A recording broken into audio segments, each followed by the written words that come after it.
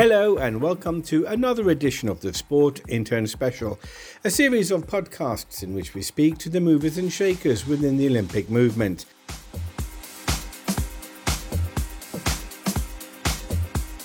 We continue our theme with a build-up to the Paris Olympics and explore how the city is preparing for those games in 2024.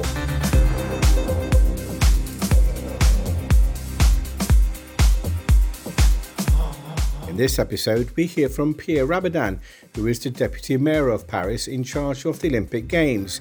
And we'll also hear from an Olympic champion, the volleyball player Barthelemy Chinenyeze. But first we hear from Pierre Rabadan, who began by telling me the important criteria for the Paris government towards the Olympics.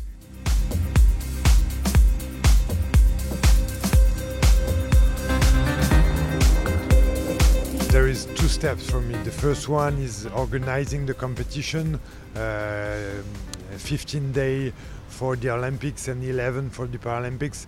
That's two massive key. But for us, for a city, as I said, we have an ambitious legacy program, and we will really want to use this organization to make a quickest transformation in Paris. For example, here next to the river Seine, we would like to be able to go swimming frequently in the river Seine after the Olympics. So we will do the competition in 2024. But our goal and our legacy is to be able to having swimming area in the river Seine after 2024. So that's the key we will achieve. So this is an example, but another important example for us is to being able to get out of the single plastic use, and we will work on that for the organization of the Olympics and Paralympics, as I said, and we will achieve it too. So for the competition time,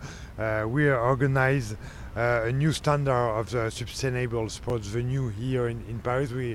We use our sports venue, classic sports venue like Roland Garros, Parc des Princes. We just built a new arena in the north of Paris, and we use the Accor Arena too, already existing. But the new concept is to getting out of the classic sports venue and create a specific venue in the center of Paris, in the patrimonial way. As you maybe heard about the new sports, urban sports in Place de la Concorde, we will use the Champ de Mars and Trocadero to get just next to the Eiffel Tower, to having the beach volley and judo and wrestling. So and archery will be in the Invalides. We will use the Grand Palais for the fencing. So we really want to create, as I said, a new kind of games, Olympic and Paralympic games, both have the same importance for us, and we will have for the first time the Paralympic Games in France, because last time we had the Olympics, it was in 1924, and the Paralympic doesn't exist yet. So we will use it for having a better inclusion and accessibility everywhere in Paris, in the whole city we have. So, as I said, if I can sum up like that, we use this opportunity to make the transformation and environmental transformation we need to, because as you see, it will be hottest every day here in Paris, but everywhere in the world, unfortunately. So we will use the biggest event we organize to being able to organize the most responsible events too. We've seen in previous Olympics legacies, like with Barcelona, for example, transform the city, Athens as well. What are the issues that Paris has at the moment in terms of infrastructure, in terms of transportation, and maybe others that I don't know about, that are of concern, that you are looking at the Olympics as being an opportunity to change those? Yeah, as we try to think already our bid in 2015, I remember, we decided to think what the Olympics and Paralympics could change territorially speaking. And the mayor of Paris, Anne Hidalgo, and the other politics responsible decided to put the focus on the Seine-Saint-Denis. It's in the north of Paris. It's not inside Paris, but it's our youngest and poorest territory, and we decided to change and try to push this transformation over there. So we invest a lot over there, especially for the Olympic and Paralympic village, for the media center too, and for the main construction of venue.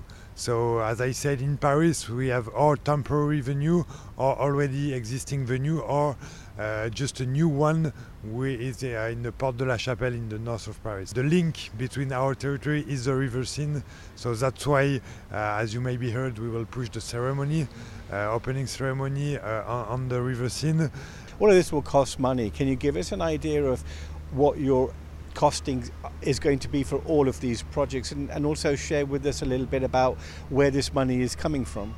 Yeah, hard to explain quickly, but we have to have two focus. You have one specific focus to the organization of the games, Olympics and Paralympics, and you have another focus, like for example, again on the river Seine, where you have public investments who are concentrate on the short period to being able to achieve the goal before 2024. So that's the two key. For the Olympics, we know actually that the cost will be for the organization committee $4 billion, and 98% of this $4 billion could come to the private finance. Okay, so we have just 2%. This is from sponsors then? Yeah, sponsors, ICO, and tickets they will sold during the Olympics. So that how you find the balance. And for the other construction, you have global investments are 3.4 billions, and here you have half from privacy and the other half for public investments. And this is for specific construction, as I told you, like village and some venue we will build too. And for example, in the river Seine, and you have here a concrete example of invest national, local invest who are concentrating in the shortest period, because we have this goal to be ready for 2024. If we didn't have it, it probably will happen, but it will take, I don't know, 10 or 15 years. And here we will achieve it in maybe 5 years. Let's look at the impact of tourism. Yeah. Are you, as the local government, already planning with the tourism sector, or in conversations with them, or getting an idea as to what the planning is to maximize those visitors who will be coming to Paris? Because it seems the strategy is quite interesting in terms of, if you lower ticket prices, you get more people in. Maybe you don't make so much money. For the competition, I say. Exactly. Yeah. Maybe you don't make that resale of ticket value on the competition, but then you have more people in the city that can then spend the money. What is the strategy with the tourism sector on that? Yeah, maybe two things to explain before to give you the strategy. The first one is to rethink maybe how we make tourism in a city like Paris. As you know, we are maybe one of the biggest touristic city in the world. So we had the COVID.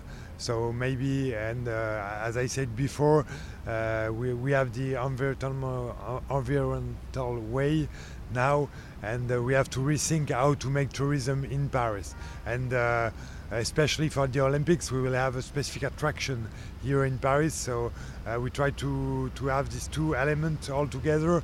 And for the Olympics and Paralympic Games, we know that we will have a lot of tourism here, and we will try to build with the professional the economic consequences, positive consequences for our shops here, restaurants, hotel, and everything. But maybe to organize a more responsible tourism. We try to do here, for example, on the river Seine, with all the touristic boats. We try to, for example, change our motors, to go on electric or hydrogen motors. So we try to change a lot of things in that, but As you remember, we had terrorism in 2015, and that's why it was a specific time where the mayor of Paris decided to go and try to get in the Olympics and Paralympics because it's a positive thing. Well, France picked up a gold medal in the Tokyo Olympics in volleyball. It was his first involvement in the Olympics for Barthelemy Chinenyeze, and so a proud moment for the athlete.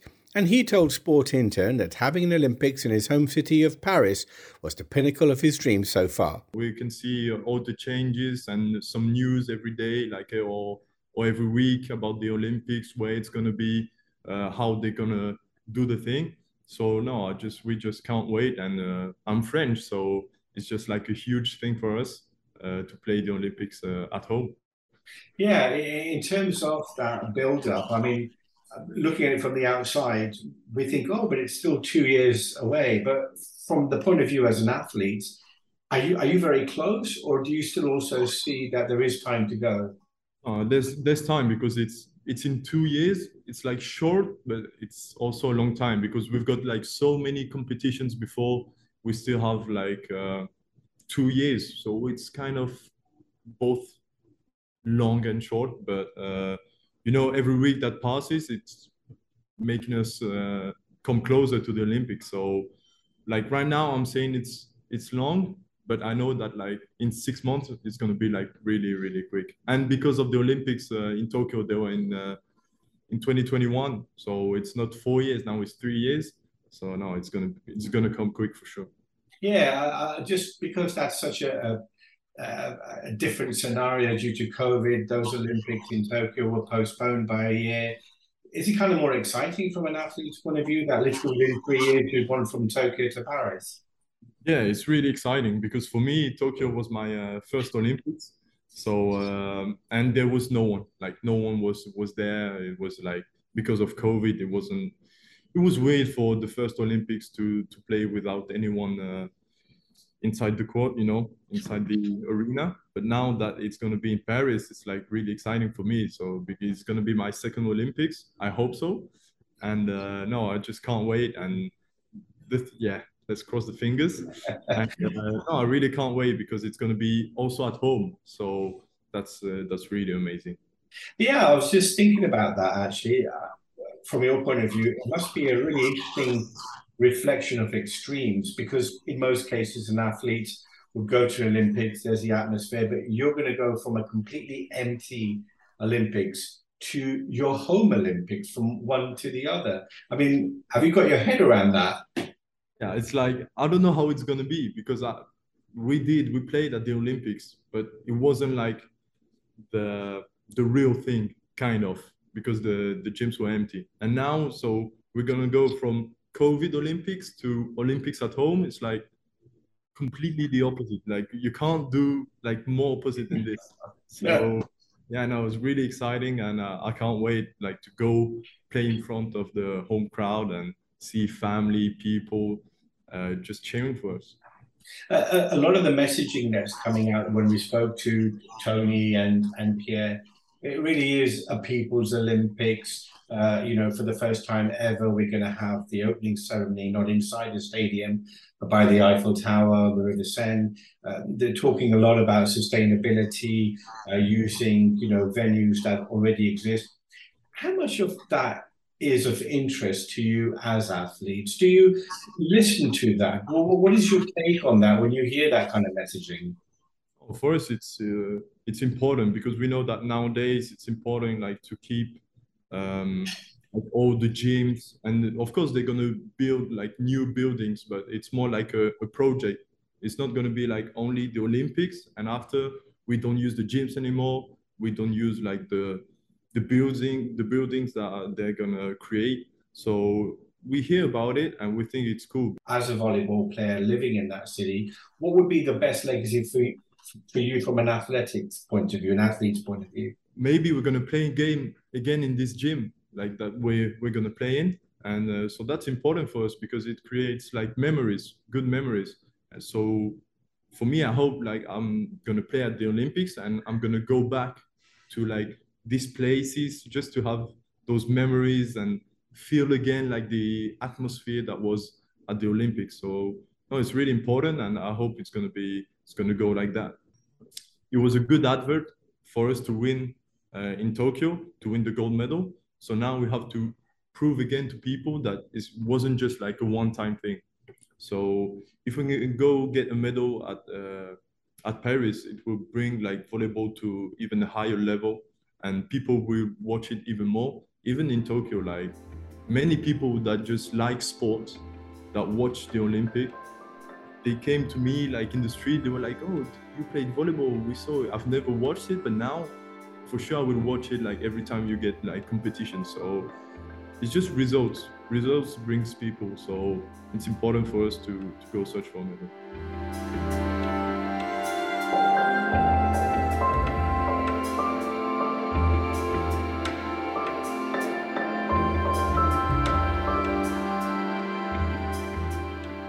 Well, that's the French volleyball Olympic champion Barthelemy Chinenyeze ending another edition of the Sport Intern Special podcast. Don't forget you can get all the latest news updates by subscribing to the Sport Intern newsletter produced Monday to Friday. So until next time, stay safe.